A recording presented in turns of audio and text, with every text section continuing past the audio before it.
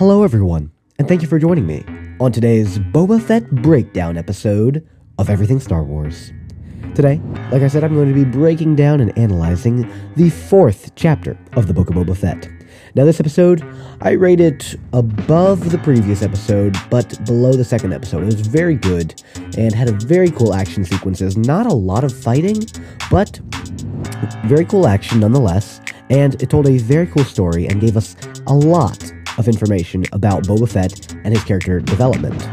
It was primarily a flashback episode, but there was some very prominent main story scenes as well. So, without further ado, let's jump right in to an ad from our sponsor, Anchor.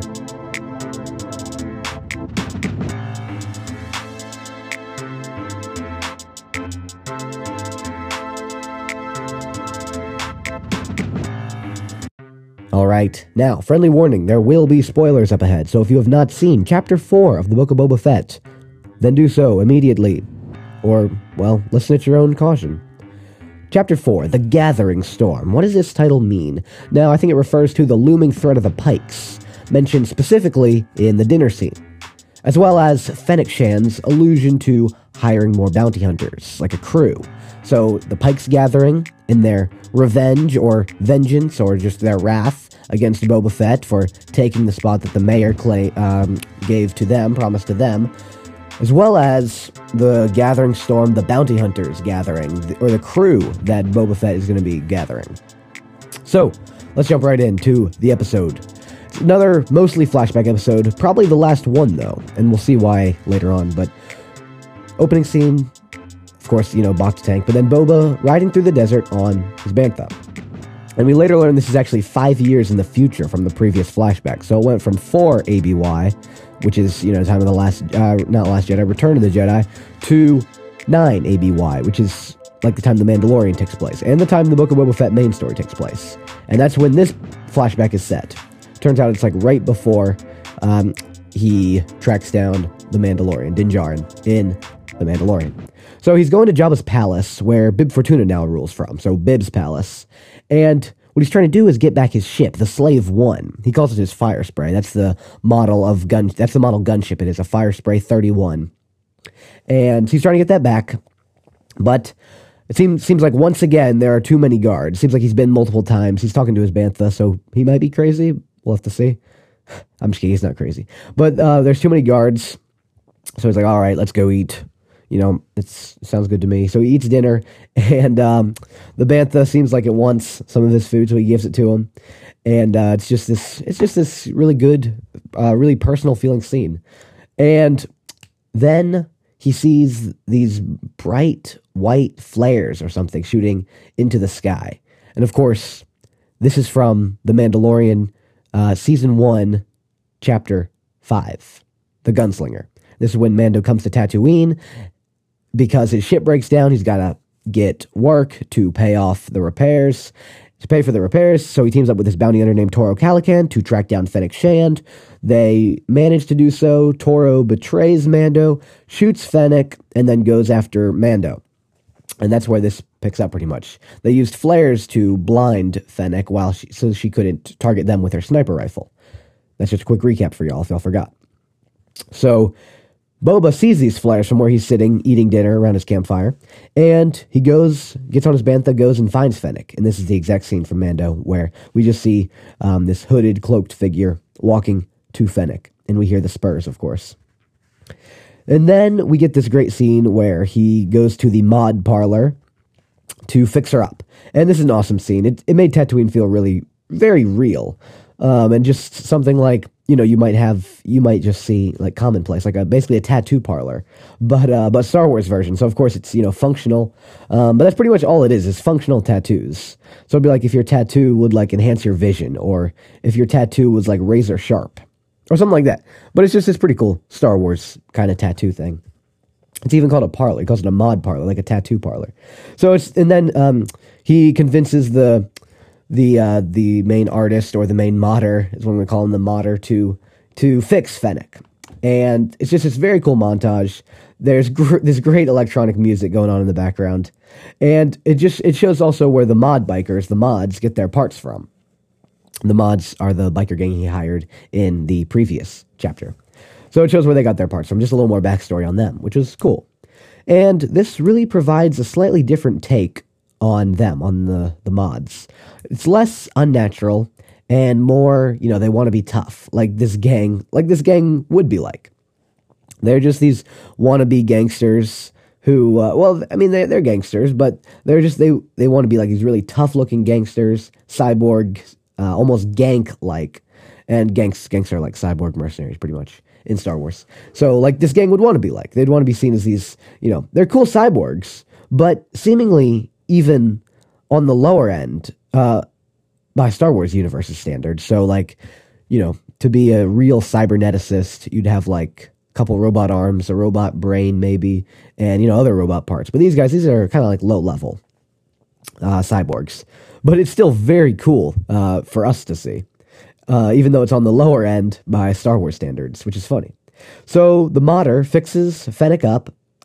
She got a gut shot, so he fixes her up, and he doesn't cover her up, though, which is interesting, because we see her covered up in The Mandalorian, so eventually she gets a covering for her abdomen area.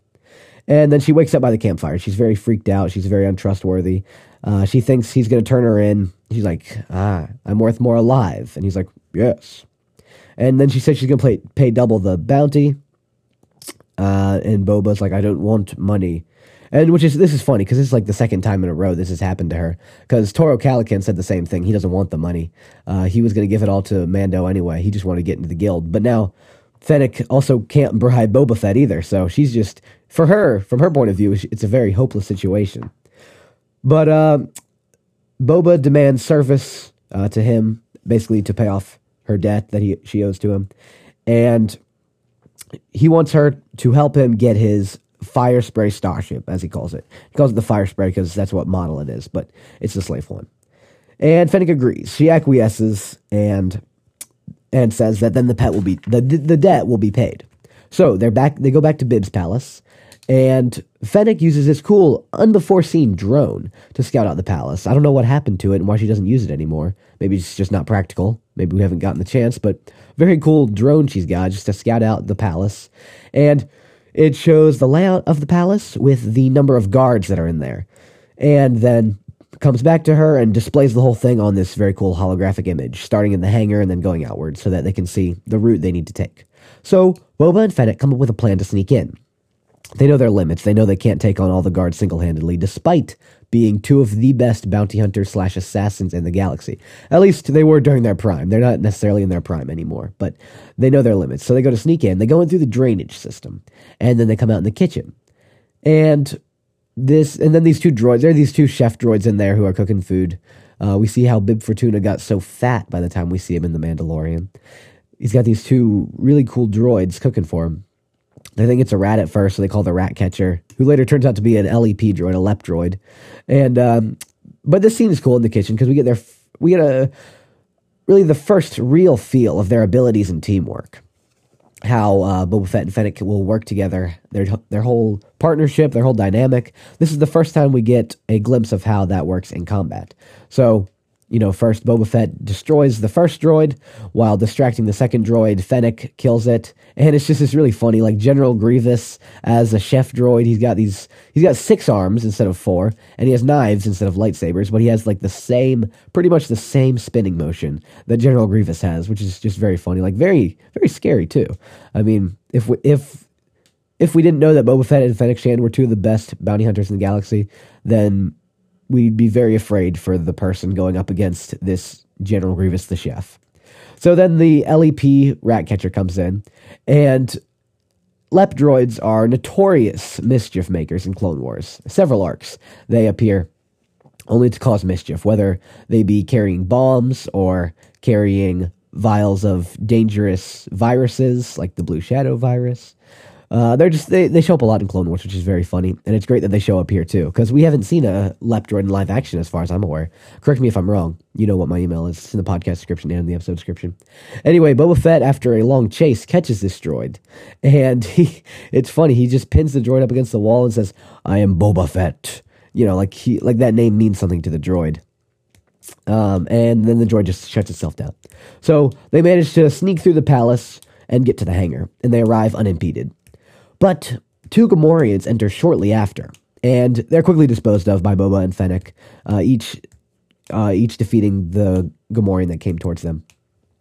So then, as Boba is examining his ship and is about to enter, more Nikto guards arrive, and Nikto guards, Nikto is just the species of the guards, like the Nikto speed bikers. And so Boba goes to start up his ship, while Fennec fights them with her sniper rifle and hand-to-hand as well. After a long fight, which is a very cool shootout going on, after a long fight, very intense fight with the Slave One trying to take off but scraping against the walls, and Fennec barely being able to hold off all the guards, she shoots the gate open and the duo escape. So then she says, next time we stick to the plan. And Boba says, next time? So just this scene where, like, Fennec kind of lets it slip out that she wants to be with Boba, that she wants to hang out with him, that she wants to work with him, really, because she should. She's one of the greatest bounty hunters. He is probably the greatest bounty hunter, at least was at one point. So it makes sense that she'd want to be with him. So then, all throughout this, he speaks with Fennec about wanting to take over Jabba's territory, Jabba's palace. And I'm not going to go in order of when he says what, but basically the gist of his conversation with her over the period of the flashback is he tells her he wants to take over Jabba's territory, which surprises her. She doesn't really think it's possible for, him to do it, specifically because he was a bounty hunter, and she doesn't think it's possible to just quit being a bounty hunter and instead just take over a house or a gang, like they call it. And he tells her that the Tuskens didn't make him soft, which she said the Tuskens made you soft, and he said no, they didn't make me soft, they made me strong. Everyone needs a tribe eventually. He says something to the gist of that. And of course he's well past his prime, at the age where he needs a gang, really. And this is interesting because he got strong convictions about not working for people who are just going to get them killed. And he's got strong convictions about that for all bounty hunters. He doesn't think anyone should work for someone who's just going to get them killed. So that's the gist of this. He and Fennec pretty much agree to work together and start or take over Jabba's territory after Boba gets his armor back. And they agree to take over. But look, he says the Tuskens didn't make him soft, they made him strong. And everyone needs a tribe eventually. So this is just very crucial to his character development. We see why he acts the way he does in the main story, as it's so different, even though it's so different than the way we see him act in, the original trilogy time period, like in the comics. So this is just some important character development, some fleshing out of that. And then right after this, we see... So Fennec asks, where are you going next? And he says he's got a score to settle. So he finds the Kenton Striders, and this is the scene from the trailer with the 9 or so, half dozen, more than that, 9 or so bikers driving through the desert. And this is what we saw in the trailer. But it took a dark turn that I did not see coming at all. I thought this was going to be an epic scene with, like, the Kenton Striders, or I didn't know they were Kenton Striders at the time, but this group, this gang, going up against some other gang, some other syndicate or something. But no, they drive for a second, and then from behind them we see the Slave One appear, swoop down from the sky, slowly at first, but quickly gaining, and then Boba Fett starts just impassionately, unflinchingly shooting them out of the air with his twin blaster cannons, and then with a missile. He fires a missile at the lead biker. And this is just a very intense moment for Boba. And Fennec, just watches the whole thing. Boba just grim, stoic, just blasting these guys to smithereens. So really, just settling a score with them, seeking his revenge. And I think the way I see it is he's accepting, the ways of the tribe of the Sand People. So all the lessons, everything he learned from them stays with him because he got his revenge. If he hadn't gotten revenge, I think it would have brewed, festered within him, and he wouldn't have been able to change it all. But this was really the turning point for him. This is where he changed. And then the Sarlacc pit. And this was a very epic scene. So he's looking for his armor. He goes to the Sarlacc pit where he got eaten, and he's looking for his armor. So He was largely unconscious when he came out, so he didn't remember that Jawas stole it off him while he was wearing it. So he doesn't remember that. He still thinks it's in the pit, but it's Beskar, so it's not going to melt, he says. So he puts the slave one at a very strange 180-degree angle, but like the other way. So not like landing mode, but the other way. So it's like a 360-degree angle, but from the other side. So, that didn't make any sense. But he's hovering face down over the pit. His searchlight slowly scanning the inside of the Sarlacc pit, and it all gets very still. Still no sign of the armor. It gets very quiet. Any music that there was playing stops. And then, boom, the Sarlacc attacks. The Maw jumps out of the pit, out of nowhere. Tentacles wrap around the slave one, the Maw coming ever closer to engulfing it, that would have been insane to see. Like the Sarlacc swallow, or try and eat something this large. Or maybe it was just trying to get Boba and Fennec inside. I don't know, though. But that's crazy that it thought it could do this. Kind of suggesting that it had done this before. So maybe Krayt Dragons and Sarlaccs are kind of bitter enemies on Tatooine. Maybe the Sarlacc had actually eaten a Krayt Dragon before, something like that. I don't know. That's the only thing that could have been this size on Tatooine, unless it had eaten other starships for some reason. But anyway, it's a very scary scene. He's trapped by the tentacles. The guns can't land a hit. And then there's this beeping, which is presumably some sort of safety feature or escape mechanism built in to the Slave One, some sort of safety feature of some sort, where, I don't know how it would work, probably some modification added by Boba, where like if the ship was ever stuck, like it was unable to move, unable to gain momentum, then it would activate the seismic charge in the back. So Fennec unbuckles, climbs over to the button, and releases the iconic seismic charge, saying, "Fire in the hole." The Maw, of course, of the Sarlacc eats it, eating anything that it can get, and then it's gone. It's dead. It's very convenient. I mean, I'm not pointing this out as a flaw or anything, or even something dumb, but it's very convenient that seismic charges only explode on one plane. It's not a 3D thing. It's just they just explode on one plane, just one line. It doesn't go in two directions, or it doesn't go in three directions. It only goes outwards. It doesn't go outwards and upwards. It just goes outwards. So that was very convenient, because otherwise Boba, the Slave One, Fennec would have just been destroyed. But no, it was cool, because it was just a great scene. The Sarlacc just eats the seismic charge, and then it's gone. That's the end of the Sarlacc. Finally. So no more Sarlacc. We thought he killed it at first, but no. And then, after this whole scene, Boba Fett's just like, yeah, my armor's not in there. I wonder where it went. Because he had just gone in. After he killed the Sarlacc, he went into it, kind of climbed in. He was wearing a rope, so it was okay. Fennec was holding the rope. So he went in, looked around, couldn't find it. And this shows why he needed the Bacta, which this is more good explanation for why he needed the Bacta and why he had to do certain things and why he's just been acting differently. It's not because he's just a wuss. It's not because he's just super weak and helpless, but it's because he spent a good bit of time in the Sarlacc looking for his armor very recently. So this explains, it's not because he was in the Sarlacc 5 years ago that he needs Bacta now. It's because he was in the Sarlacc like 5 days ago. So that, of course, he's going to still need Bacta. Sarlacc stomach acid, not many people know this, but it's acidic. So that should explain to you why he needs the Bacta. So that was a good scene.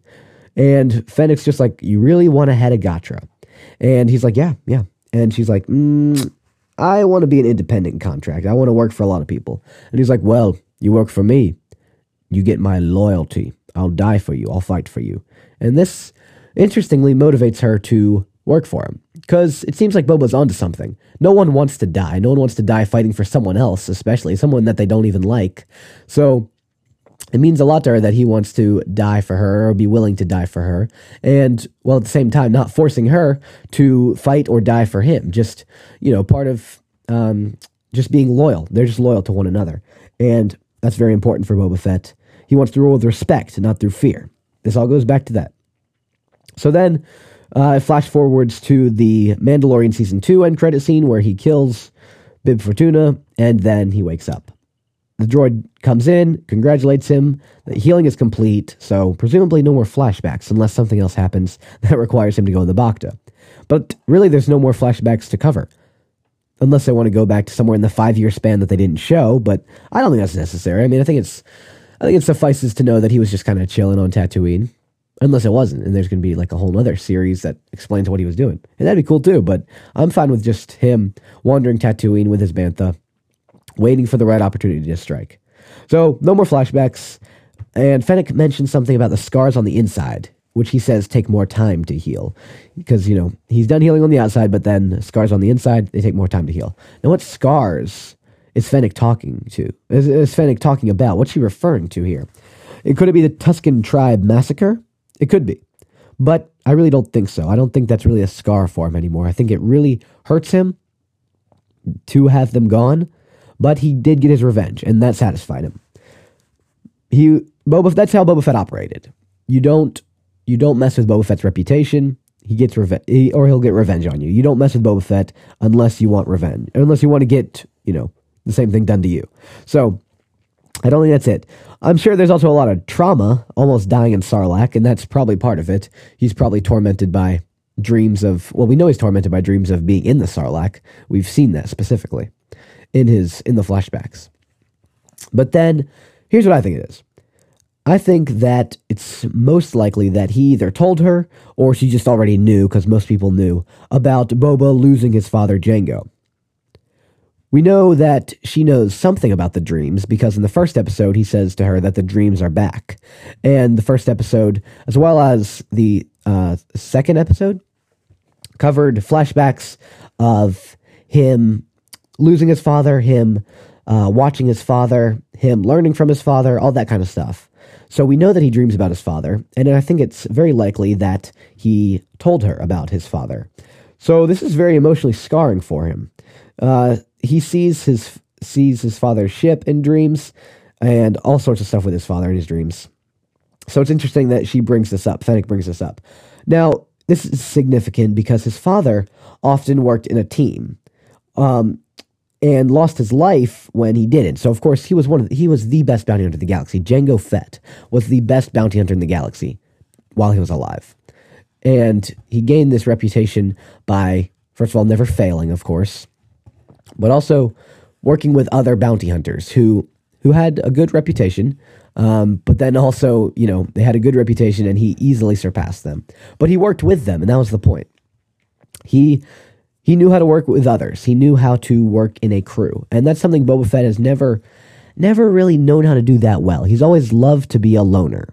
But I think now that the dreams are coming back and he's more open, he's more emotionally exposed, I think that he's really he's really maturing. I think that's the point. He's not just trying to cover it up. He's not just trying to block it out of his memory. He's really maturing. He's opening up to the fact that he lost his father, that it hurts him that he lost his father, and that his father was probably onto something with the whole teamwork thing.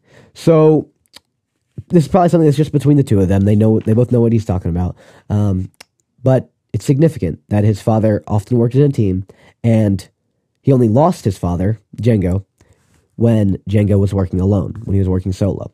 So I think this is another part of the reason why Boba Fett needs a tribe, or feels like he needs a tribe. So that just goes back to what he was saying before.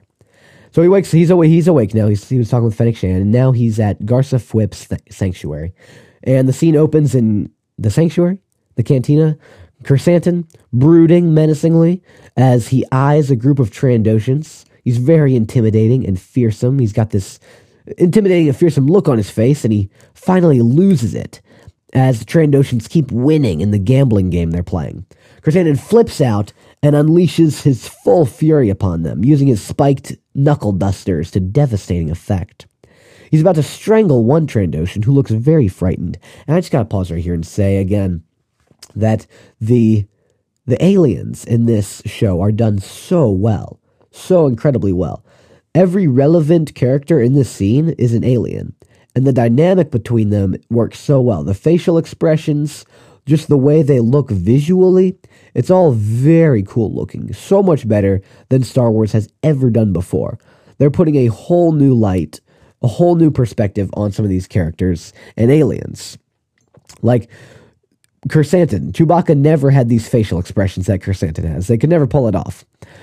And the Trandoshan, Bosk was a really weird, wacky-looking character in Empire Strikes Back. He was cool-looking nonetheless. All these characters were cool-looking. But they're just putting it in a whole new way that makes it feel more real. And that's what's been so great about the show as well. It's been very visually appealing. But all right, back to the scene. Chrysanthemum's got this Trandoshan in a neck lock. He's choking him to death. And this Trandoshan looks very frightened. The facial expressions are great. Finally, though, Garsa Fwip, intervenes. She flatters Chrysanthemum, saying, "You are the best champion in the world. You've won every battle. You've won every trophy. You are Black Chrysanthemum. You are a champion." But then she also bargains with him. She's like, "Look, this isn't the way things are done anymore. People used to flock to hear the name Chrysanthemum. People used to come from all over, but we're more civilized now. Now look, you've worked up quite the tab while you've been here, and if you let this poor Trandoshan go, I will clear the tab for you." And then, of course, ultimately she pacifies it. She stops the conflict. He stops beating up the Trandoshans. After, of course, he simply rips the arm off of one of the Trandoshans. So this was really one of the most chill things he could have done. He was obviously in a terrible mood, and a much more fitting response would have been to bash the Trandoshan's face in. I would not have been surprised if he had done that. But he merely, humbly resorts to ripping off the Trandoshan's arm, which will grow back. They're Trandoshans. This was not anything big. This was not a terrible thing to do to him. And it was great. The whole arm ripping off thing was just like Ponda Baba in A New Hope, when Obi-Wan Kenobi, disguised as Ben Kenobi, chops off Ponda Baba's arm in the cantina in Mos Eisley. And it was just this great scene reminiscent of that, again, making it feel a lot like Star Wars. And Boba is just coolly observing at the doorway. And this is important, because it's important for him to see this leader, Garsa Fwip, who rules, quote-unquote rules, with respect. She leads her cantina, she heads it up well, with respect. He sees his goal is attainable, seeing that ruling with respect is not just something he's imagining, it's something attainable. And he sees an example of it in this situation. So this is very important for him to see. But then he follows Black Chrysanthemum outside and hires him to work for him. He's like, "You want a job?" And he does so. So then we get the much anticipated dinner scene with the captains, Jabba's captains. And, we got all the stuff from the trailer, Fennec talking like in the trailer, but Black Chrysanthemum is in the background, unlike the trailer, which is just very cool. And Fennec's just like, "You all accrued wealth and riches under Jabba, blah, blah, blah, blah, blah." She, keeps talking. She's like, "This is Boba Fett." And Boba Fett's like, "Why resort to conflict when corporation can make us all rich?" And, he goes on, he's making his proposal. And then the Klatooinian leader, I'm not sure if we heard his name. If we did, let me know. I might be wrong about that, but he's a Klatooinian. The Klatooinian says, "What prevents us from killing you and taking what we want?" And then right as he says that, the Rancor, that's what, claws pop up through the gate, and a roar bellows from the dungeon below. And this is just a great callback to the Rancor. Like, we kind of forget about it at first. And then these claws just shoot up, shaking the grates where the table is on top of. So all of the captains, all of Boba's guests jump up from their seats. Boba remains calm and cool, expecting this, of course, but no one else was expecting this. The audience was not expecting this. It was a very well implemented scene, and Boba Fett just says, like, "He's hungry, don't worry about him." And, this just gets them all on edge. This is like when Boba Fett says to Fennec Shan, that was a bit heavy-handed, when she's threatening the mayor's major domo, by just walking up to him and like, "You better find us an appointment," she says, like, while she rests her hand on his gun holster. You want to talk about heavy-handed, Boba? This is heavy-handed, but this is just an awesome scene. Very subtle for the Rancor. Like, this was not one of the scariest scenes we've seen with a Rancor, but it was just very well implemented. So he's unable to convince them to help him and fight and die for him, but he convinces them to at least remain neutral. So what he really wants is for the captains to help him, team up with him against the Pikes. He doesn't want the Pikes to take over. He knows they don't want the Pikes to take over. It's in their own self-interest to not let the Pikes take over, because they won't just stop with Jabba's territory. They're going to go and take over the whole city of Mos Espa, causing these families, these gangs, to lose their power, lose their money, lose their place in the society. And so Boba just like, don't work with them. They're going to betray you. They're the Pikes. And they don't want to. Partly because the spice trade is very helpful to them. It makes a lot of profit for them in the city streets. So that's part of the reason. And then the other part is, of course, what I said before. So he's only able to convince them, but he convinced them to remain neutral. So, because that's what's in their own self-interest. And that's what he trusts them to do. So they definitely don't want to help the Pikes. They would take over their territory if they defeated Boba, but they're unwilling to die and fight for Boba Fett. And that's, I think, the big crucial thing, is that they don't want to fight and die for Boba Fett. They don't respect him enough yet. Once he gets them to respect him, then I think he'll be able to unite them against the Pikes. And that could be a very cool scene to see happen in this season, or even next season if there's another threat, whatever threat comes next. So then after dinner, everyone leaves. Well, before everyone leaves, I just gotta say that 8D8 turns out can interpret Aqualish, which would have come in handy in the first episode if Boba and Fennec had known. Because Master Garfalaquax, okay, best name in Star Wars, prove me wrong, says something that 8D8 interprets. So this would have been very helpful when Boba Fett and Fennec Shand were saying they needed to get an interpreter droid or a protocol droid when Garfalaquax was giving them a gift. I'm not going to stop saying Garfalaquax. I'm never going to call him the Aqualish guy again. I'm going to call him Garfalaquax. So Garfalaquax leaves along with Doxtrasi, who's the Trandoshan, and the Klaatuini. I'm not sure if we know his name, but I might be wrong about that. So they all leave, agreeing to, remain neutral. And then Boba and Fennec are talking about how they're going to need to hire some muscle, because Boba's like, I've got plenty of credits. And Fennec's like, okay, I can help you with hiring the muscle. And then as she says this, the theme from The Mandalorian plays, just that bass recorder, just that, woo, woo, woo, woo. And that plays, and then it was a great moment. Almost gave me goosebumps, because I'm very excited to see the Mandalorian show up. He's undoubtedly going to show up. If they played this theme just as a fake out, I would be very upset, because that's not how themes work in Star Wars. So I can almost 100% guarantee that we will be seeing Din Djarin. And if we don't, I'm gonna have a word to say. All right, I'm gonna have a word to say to Jon Favreau. Okay, because Jon Favreau's got to know how Star Wars works. You can't just throw a theme in there and then just ignore it or pretend it didn't happen or just use it as a fake out. That's not how themes work. If John Williams was dead, he'd be rolling in his grave if it's a fake out. But that's pretty much the episode. That's where it ends. So he's putting together a crew. After all, he's the crime lord now, and that's what crime lords do. Isn't that interesting? Jabba was always known for putting together crews. That's what crime lords do. They put together crews. They don't do the dirty work themselves, just in general. I'm not saying Boba Fett's not going to do that, but they don't do the dirty work themselves. They get crews to do it. They get bounty hunters. This is Star Wars. Crime lords hire bounty hunters to work for them. Now Boba Fett's hiring a group of bounty hunters to work for him, really symbolizing and having him fully embody the whole crime lord aspect, which is just very cool. It's very subtle. You don't think of it at first, but that's what's going on. It took me a while to realize that, but that's what's happening. Boba Fett is becoming the crime lord. He's putting together his own bounty hunter crew, which is how I thought this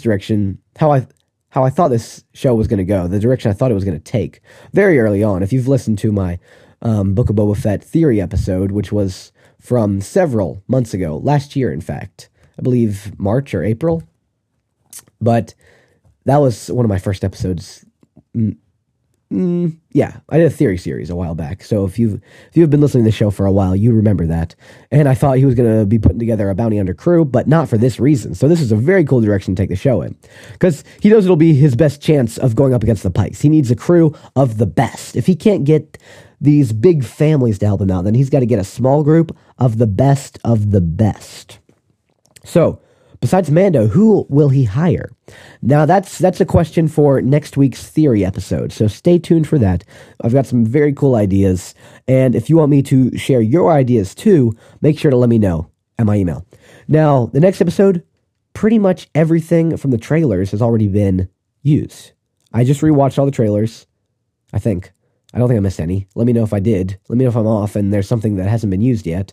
But I just rewatched the trailers, and everything's already been used. So we have no hints as to what the rest of the season will look like.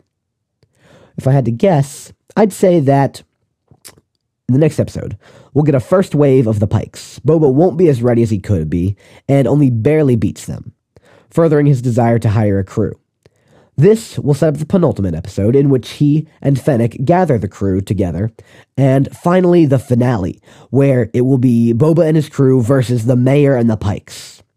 Now, another option is that in the next episode, the Pikes actually drive Boba out. They drive him away from Tatooine. They drive him away from his palace, and they succeed in doing that. That would be a very interesting turn. And that would require him to, do the same thing, get his crew ready, hire his crew, and then, of course, come back to Tatooine with his crew, his bounty hunter army, his bounty hunter gang, he'd come back to Tatooine and then take back his palace from the Pikes and the mayor. And then, of course, riding his Rancor through the streets while going to confront the mayor for the last time. But we'll have to see how the next episode plays out, which I'm very excited for. And I hope you are too. So thank you so much for listening. I hope you enjoyed this episode. I hope you enjoyed the most recent episode of the Book of Boba Fett. It has been a very cool season so far, and I'm very excited to see where this show goes. So if you did enjoy this episode, please head over to Apple Podcasts or Spotify, subscribe, leave me a 5-star review. It really does help out the show. And share the podcast with all your friends on social media, all your followers. I'm sure you've got tons of followers. So please share this around, get the podcast around, get the word around. I really want to do a lot of growth, listener growth this year, and, maybe get some more sponsorships. If I can get one more sponsorship, that would be like the best. And all that takes is for you to keep listening to this podcast and sharing it with all your friends. All of them. Every single one. Even if they don't like Star Wars. I'm going to convince them to like Star Wars. I guarantee it. All right? So send them my way. Let them know about the podcast. And until next time, may the Force be with you.